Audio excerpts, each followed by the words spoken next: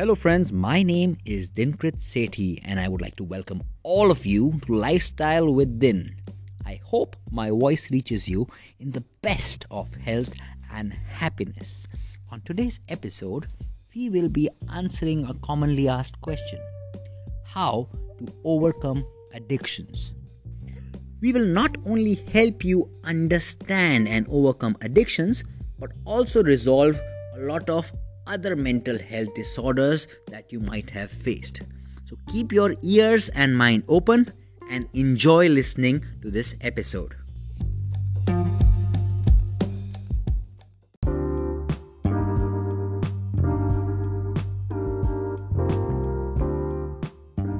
So, guys, first of all, let's understand what an addiction is.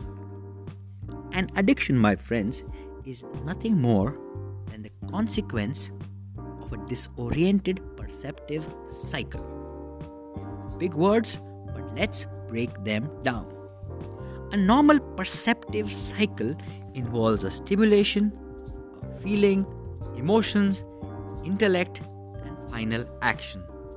Taking the example of a sweet as a stimulation, the sweet has a desirous effect in you, which is a feeling, which turns into a want which will make you happy, a change in emotion.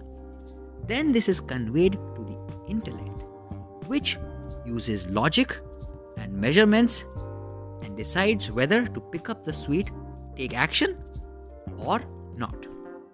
In the case of an addiction, the stimulations are always there, more so in the modern world.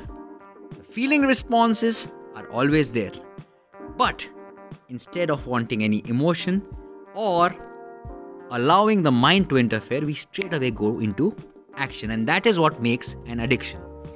The solution is there. The solution simply lies in giving yourself some space between your feeling response and your action.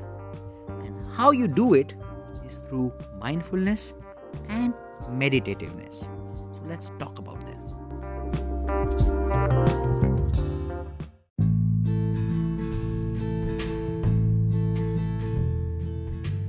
So it's the collaboration of science and spirituality. What I have learned from the courses I have done in psychology, in mindfulness-based stress relief, and also yoga and energy sciences, that compel me to tell you that mindfulness or meditativeness is both the art and science of being fully present to each and every moment of life.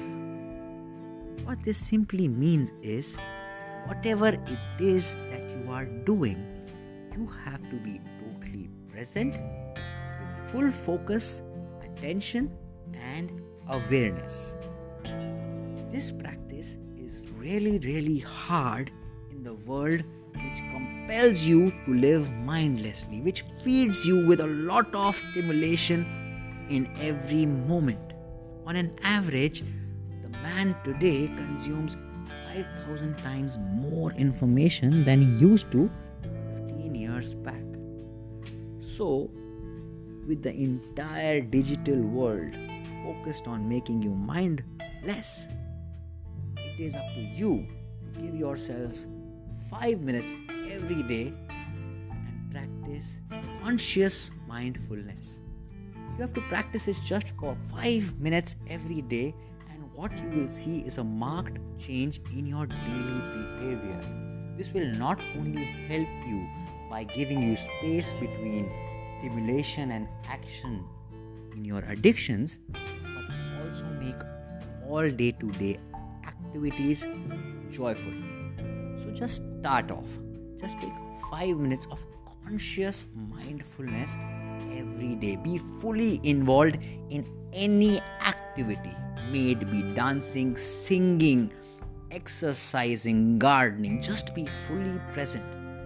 What this will do to your system is train it in order to give yourself space, in order to stop multitasking and focusing on what you are doing.